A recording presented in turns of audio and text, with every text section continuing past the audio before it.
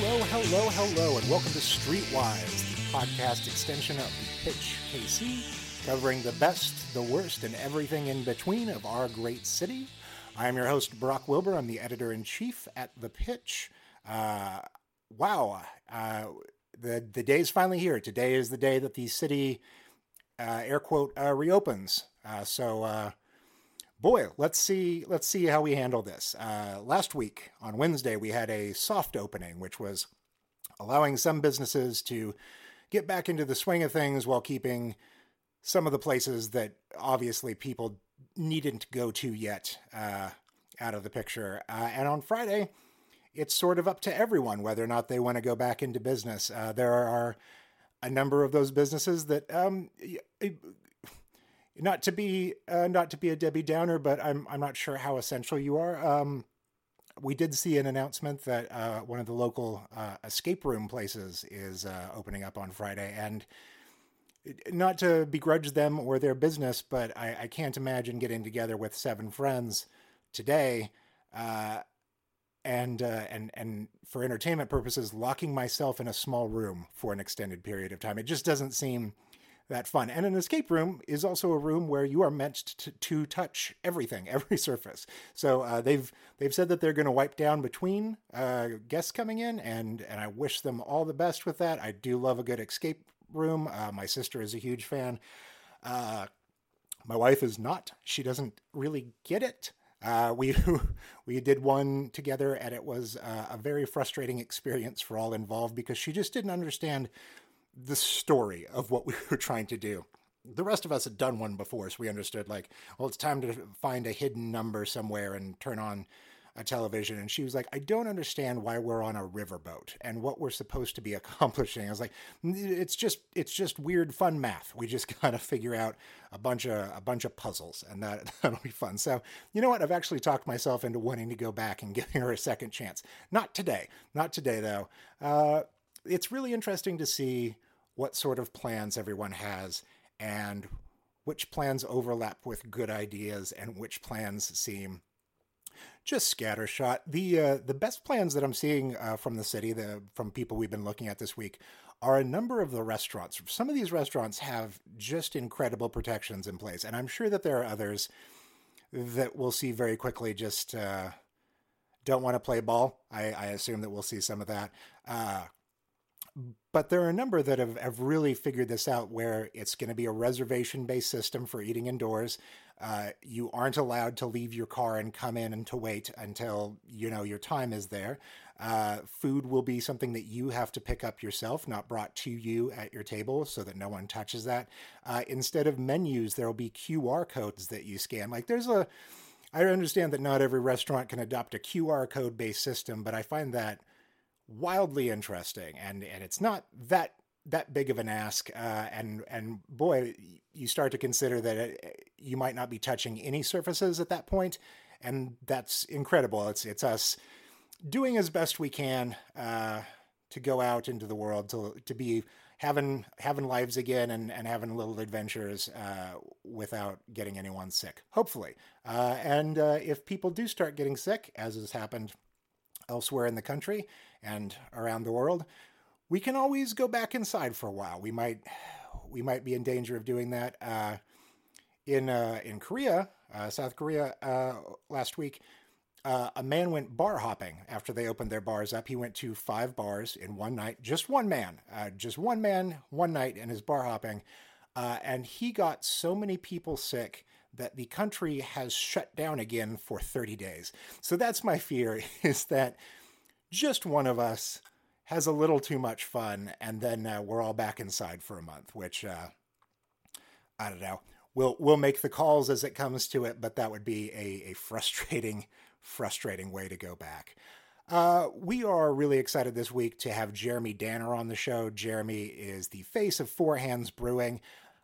Just an all-around great guy that I love talking to. He has a podcast. He has a kid that is just the cutest darn thing.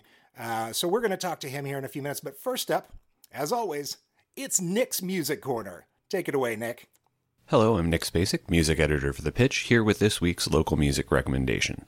Benefit songs or songs written to commemorate a tragic event can easily come across as mawkish or maudlin. Look to We Are the World, Bruce Springsteen's The Rising, or the recent Jim James, Will Oldham et al. Creation Lift Up Louisville, and you can hear songs with great intent but cringeworthy execution. Thus, the David George penned When We All Come Together is a wonderful surprise. Featuring over 100 musicians is nothing short of an amazing technical achievement, but thanks to the Brian Lynn orchestral arrangements and a guest verse from rapper Kadesh Flow, the end result is uplifting in tone and legitimately catchy in execution. Think of it being like Illinois-era Sufjan Stevens, but taken to the nth degree. Listing all of the musicians involved would take longer than the entire podcast, so check it out on YouTube for all the talent, and when you're done, consider donating to the Midwest Music Foundation, for whom the song and video were created, in order to help the KC music community. Rolling. Thank you.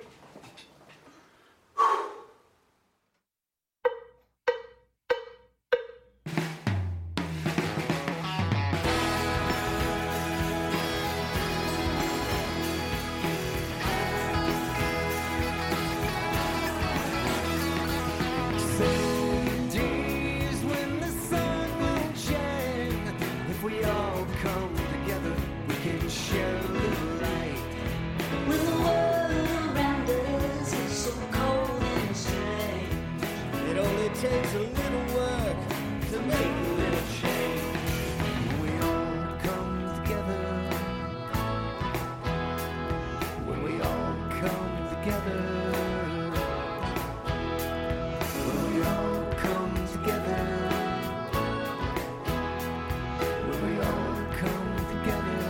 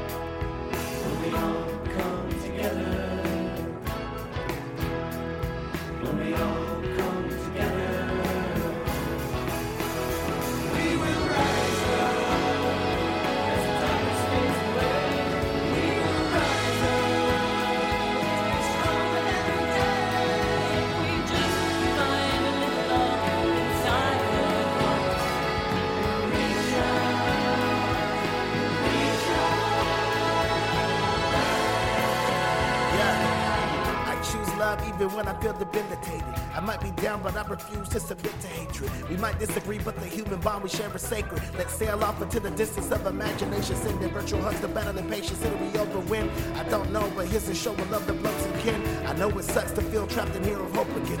It puts the lotion on his skin against the hose again. But push your thoughts aside and feel your heart opening.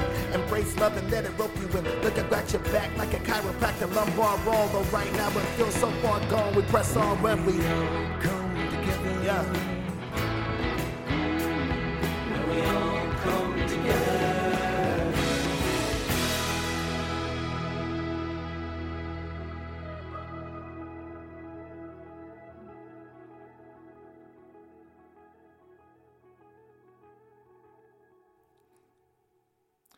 And now, here's my conversation with Jeremy Danner.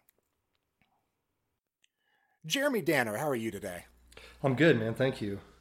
Would you like to tell the audience who you are and what you do? Sure. So I'm the Four Hands on-premise specialist for the Kansas City area, which is a fancy way of saying I'm a sales guy. And And then what is I'm Four Hands for people that might not know? Sure. So Four Hands is a craft brewery based out of St. Louis, Missouri.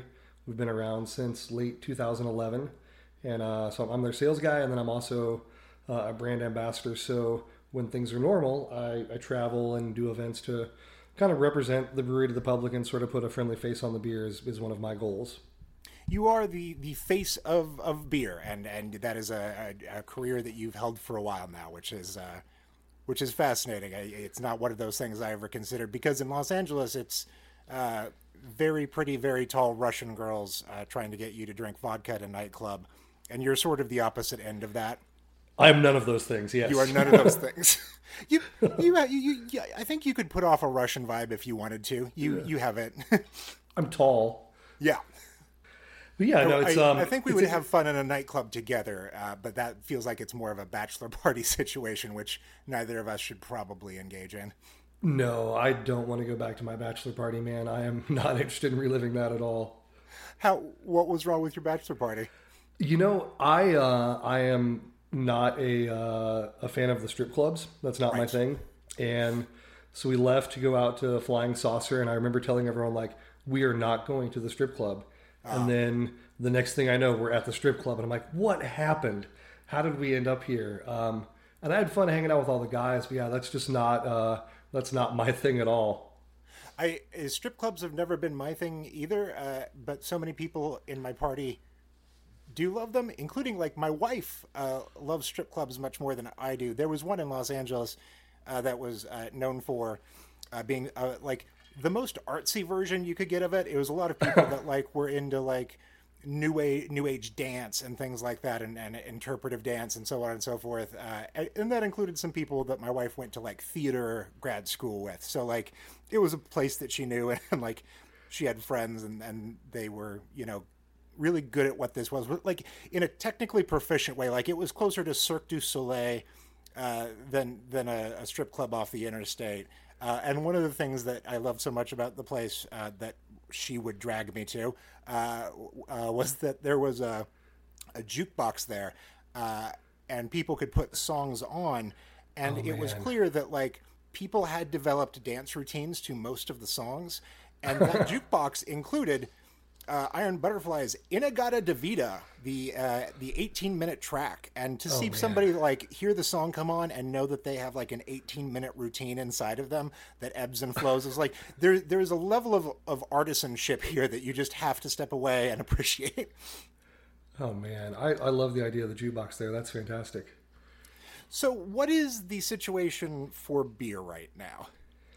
Beer is weird right now, to put it lightly. As you've seen, a lot of folks have closed their tap rooms, to comply with local and national health official guidance or mandates by the government, which I think is fine. A lot of people have pivoted to doing to-go sales or delivery sales. That's what we're doing at Four Hands at the brewery in St. Louis. We're doing a lot of contactless curbside pickup. Yeah, I But think now that's a great idea that, everyone here seems to be out of beer. So, not all of us. Yeah, I mean, I think it's about finding ways to not only survive, but also ways that I hope that breweries learn from what's happening right now and find ways to diversify what it is they're doing. I think a lot of people refer to it as the own premise, where like you sell all of your beer on premise at your brewery. You have total control of the way it's served and stored and all that, and that's great. But then also you're finding ways to reach customers who maybe just want to drop by and grab really fresh beer from the brewery, but that wasn't an option before.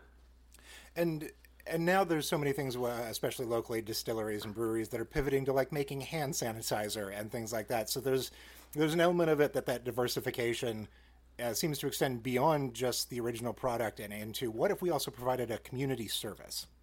Exactly. And sure, hand sanitizer and selling that and monetizing that is a way to survive financially and a way to support your employees and keep more people on staff and paid.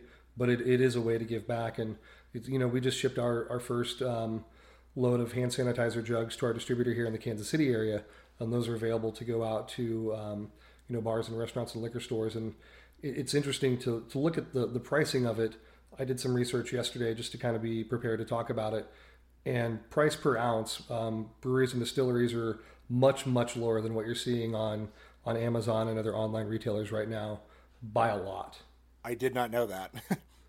I was shocked. I mean, there are certainly people who are taking advantage of the situation and gouging online, but I was really happy to see that for the most part, we were on average like 25% of the cost. So I'm seeing prices that are 4 times more per ounce than what we're selling ours for. And still turning a profit and keeping people with health insurance and Yep. helping the community. Like that's incredible. But also, you know that you could like triple your price and still be a good person. Right. There's room there for folks who run a liquor store, folks who run a bar to buy our sanitizer and sell it for them to make a profit while still charging a reasonable price to consumers. Now, in the brewery world, like everything is already so highly sanitized in general. Does that make it easier to continue producing beer, or are there new layers of safety that have to go into that? Like if I assume that beer, despite having to wipe down like every giant container, that like still like social distancing must make it harder to do that production, or does it not? You know, we've at the brewery in St. Louis, they've implemented shift work, so there's not a lot of crossover between the crews, so everybody's wiping down surfaces. But yeah, on the back of the house of the brewery, people have said for years that brewing is 90% cleaning. So brewers are already able to deal with the high level of sanitation and standards required to do this. What's cool about making hand sanitizer, or if you look at what happens in distilleries, they're essentially making sanitizer anyway. The ABV level of some of the stuff that comes off the still at the beginning of the run is so high that you can use that as sanitizer to sanitize hard surfaces to begin with. So it's not so much about increasing the level of sanitation there, but just kind of keeping sort of a through line on the effort required to make clean beer. Certainly, carries over to production of hand sanitizer and production of spirits and liquor in that regard. I'm thinking of the Parks and Rec episode where Ron Swanson's family moonshine, he recommends that no one drink it because it's used to strip barnacles off boats. So that tracks to me. Exactly. Yeah. It's weird if you go to like J. Rieger or if you go to our distillery, you can see the tanks that distilleries use to ferment their booze are open because they're going to distill it and sanitize it all anyway. And then once you pull the alcohol or ethanol off the still, it sort of serves as its own sanitizer vessel to vessel. It's a weird thing seeing how that works. Coming from the brewing side of the production background, to see that it feels dirty, but then you think about how high the ABV is and you realize it doesn't matter as much because it is taking care of killing off anything that might have been able to take up residence in the tanks. That's fascinating. It's dorky, but it is wild to see it in real life how things are working. Now, the people I've talked to have sort of run into that part of the stay at home where it's time to finally crack open that set of weird beers that you've had at the back of the fridge for like a year, and you were just like, I don't know, like it's some sort of limited edition sour that a friend brought to a party, and you were like, I don't think I'll ever drink. I'll keep it, but like, what's been at the back of your fridge, or do you have such a beautiful supply that you are just coasting along pretty well here? I have a lot of shame in my house as far as beer goes. My trouble is I acquire beer at a much faster rate than I'm able to drink it. So I don't necessarily collect. And people say, try harder, Danner. I don't necessarily store and age beer on purpose, but I just have so much that I acquire when I travel, or that someone gives me as a gift, or that I trade out. So yeah, I have a lot, but I also have a pretty good amount of fresh beer that I'm also drinking. But Beer Dorks, and that's a term I use lovingly and include myself in that, we do this weird thing where we buy a bottle and we say, I'm going to hold on to this for a special occasion. And then maybe you've had a few beers on a Tuesday night and you look at it and you're like, not tonight, like you're special.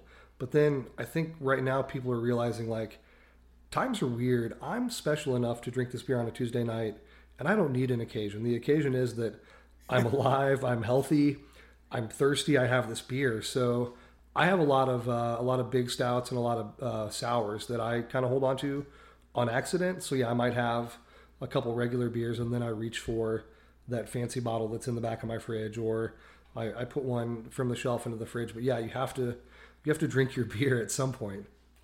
The bottle in my house that has for 8 or 9 months now served as the whatever you do, don't get desperate enough to open this. So it's a good last checkpoint for me on a bad night. Is a bottle of the Kansas City barbecued flavored vodka that was being sold last summer. Yeah. I grabbed a bottle of it because a friend of mine that lives in Los Angeles could not believe it existed. And I was like, his birthday's coming up. I'm going to send it to him. This is going to be great. And then I found out, which I'd not known previously, that you can't mail liquor. I did not know that was an issue. And I went to various liquor stores and I was like, could you mail this on my behalf? And they were like, in no way will we do that. And so now it just, it sits on the wine rack waiting for Zach to come visit one day. And so I'm just always like, whatever you do, Brock, don't dip into the barbecue vodka. It's for the most special occasion, which is somebody trekking to the Midwest. I would never advise anyone to break the law, but I do have friends when they mail beer and they ask what's in the box, they say barbecue sauce, and that's a really normal thing to mail from Kansas City that feels like a liquid in a box and has some slosh. But I personally I would feel okay I'd with risk it because technically this is barbecue liquid. You're not lying, right? I'm not lying. But the problem is I considered trying to do that, but it is impossible to find barbecued flavored vodka from Kansas City anymore. So if the bottle was taken, right, I can't replace it. My problem with that too is I'm a horrible liar. So I just don't do it. I am trying to picture you pulling a fib, and you are just too good-hearted for that. I don't know if I'm too good-hearted. I suck at it so bad. Well, you have to set an example for your tiny roommate. For people that don't know, who is the tiny roommate that you're always referring to in your social media? So we have a now 7-year-old son named Cooper, and when he was first born, someone congratulated me on the tiny roommate. And I was like, holy crap, I'm stealing this. So for years he was the tiny roommate, and then he's not so tiny anymore. So he's the small roommate. And I think at some point, he's a big guy. I measured his height a couple weeks ago, and he's on the tall side for a 9-year-old, and he just turned 7. So at some point he's just going to be the roommate. But I think it's funny to refer to him in that way on social media and sort of protect his identity a little bit, but at the same time, I think it's just a funny construct to keep up as far as the joke goes. And whenever I say the small roommate now, people know that I'm talking about our son. It's been a bittersweet run of small roommate content lately because he just had a birthday and you guys celebrated by setting up a giant yard celebration spelling out happy birthday in his name. And there's video of him like prancing through it, but also you're posting a lot of like time hop pictures to like this time last year when you and him got to go to like baseball games every week and things like that. And there's such a sense that like, especially for a kid, what is this time period going to be like? Like, how traumatizing is it? How weird is it for them? Is it more weird for them than it is for adults? Like, especially to be of the age that you're aware that this isn't normal, but you might spend like 10% of your life to this point, like doing this thing where you don't get to see other people. It's weird, man. We weren't sure how to talk about it with him at first, and I kind of asked some friends, how are you talking about this with your kids? It was unique for us because we were on a family trip right before everything kind of went down and everything got serious and lockdowns, and we weren't necessarily denying the fact that we were coming back to reality, but we sort of delayed it a little bit. So we did talk about, how do we plan this reentry and what do we do? And we realized that, and I think this applies to a lot of people, not to put so much pressure on ourselves to handle this perfectly, because this is something that we've not experienced as adults. So certainly we can't be expected to handle it perfectly with him, but I'm fortunate that I've been able to stay home with him and work on his schoolwork with him and play video games and hang out and try to help him be a normal kid. But that's not to say there aren't moments where we both kind of recognize the situation. He's definitely had moments where, he looks at me and some tears stream down his face and he goes, I don't know how to live normally anymore. And I'm like, oh my God, buddy, me neither. I don't know what normally is right now. And I'm not trying to, I don't want to shelter him, but I also don't want to lie to him because everything is not okay. We're in a weird transitional period as far as the way we interact socially and getting back to business and the economy and weighing that over human life. And it's super tricky. So I don't want to talk about all of it with him, but at the same time, I want him to recognize like, yeah, this is uncharted territory for me and I don't have the playbook. So we're just trying to have fun and do normal stuff, but also when he does express those emotions and those feelings, they're valid because I think we're all thinking that in some way. And I think we've all had those days where we're just like, what is happening? You know, like, is this real? Are we going to wake up and it's a weird 2-month-long dream or what's going to happen tomorrow? It's just wild seeing that through his eyes, but then also trying to grow through it as a parent while I'm also dealing with it. Speaking of parenting, I've wanted to ask for a while now. He's the small roommate, and he is, you have your career. At what age does he get to have his first beer? I'm not going to lie to you and tell you that he's never had beer. Okay.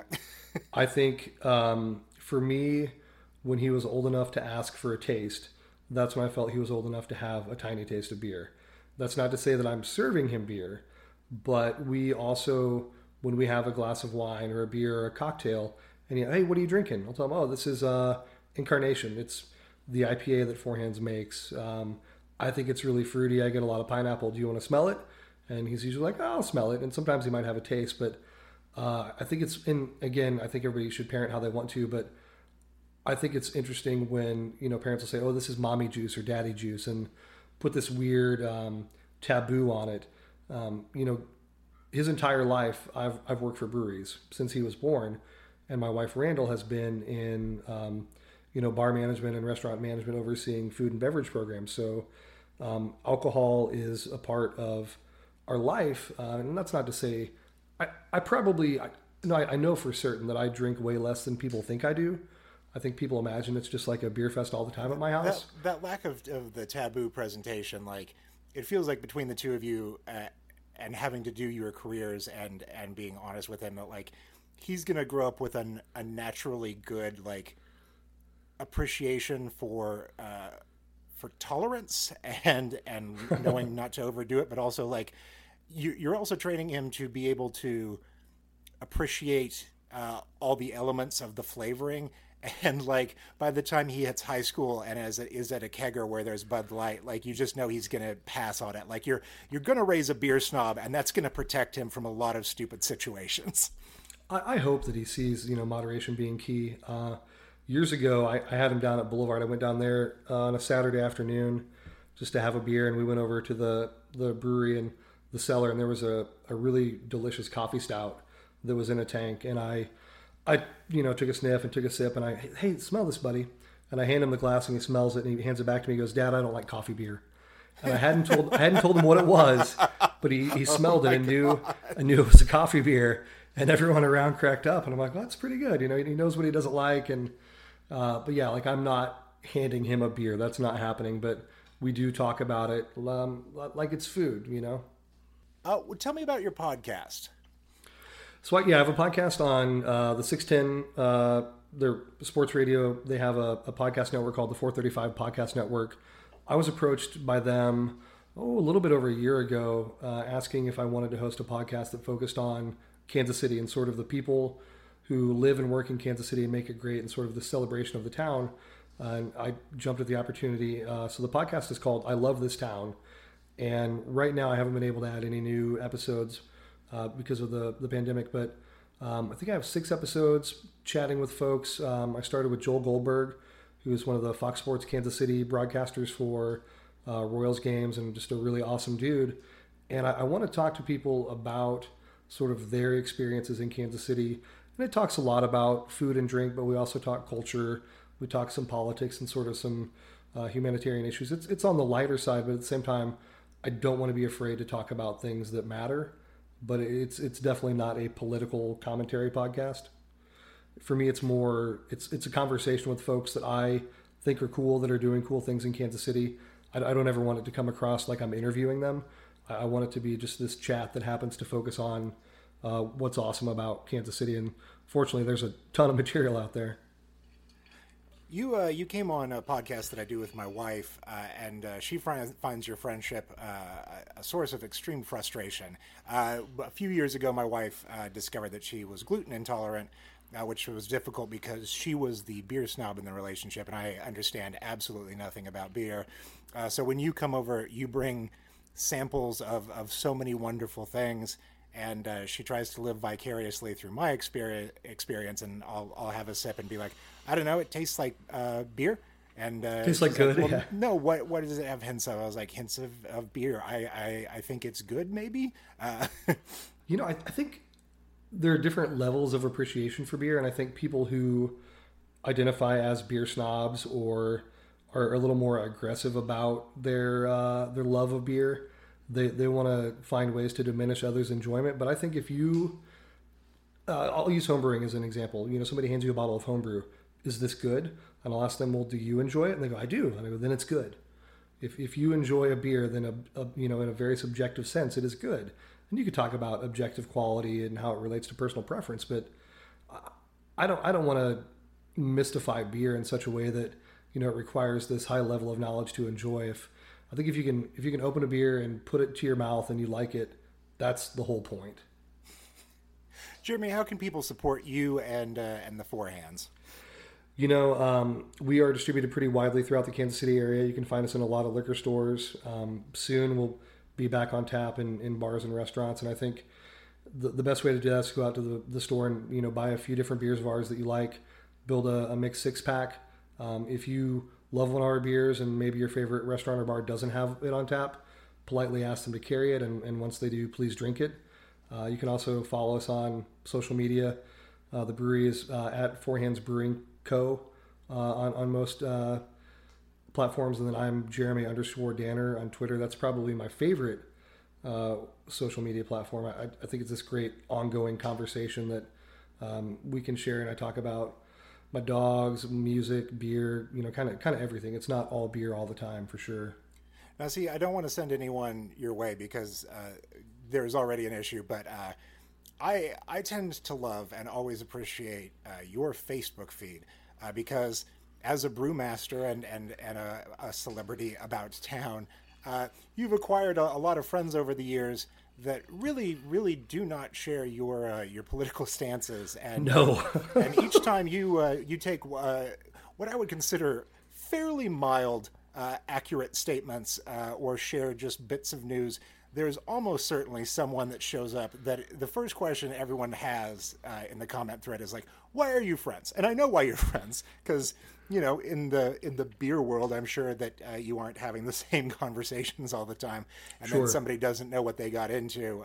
And oh boy, there's just a lot of bad statements in there, a lot of misinformed people, and usually it ends with them then leaving you alone as per your request. But don't add Jeremy on Facebook. He's already got enough air quotes friends there, and it's a bit of a hellscape. It'll make you angry. It's weird. As someone who is in the public eye and a public figure representing whatever people want me to represent, I do try to take those stances where certainly there's not a logical counterpoint to this, and you're right. It's a ride, man. You're so rarely doing something that's emotional, like I hate everyone who feels this way, and if you voted for that guy, like unfriend me. It's just it's pretty straightforward stuff that you would think certainly no one can argue with, say, this video clip of this real thing that happened. Right. This is reality presented without commentary. And it's the Facebook's a weird place, man. Well, good luck continuing to be the face and the fake news of the brewing world. Jeremy, thank you so much for joining me today. Thank you, man. Always fun talking to you, dude.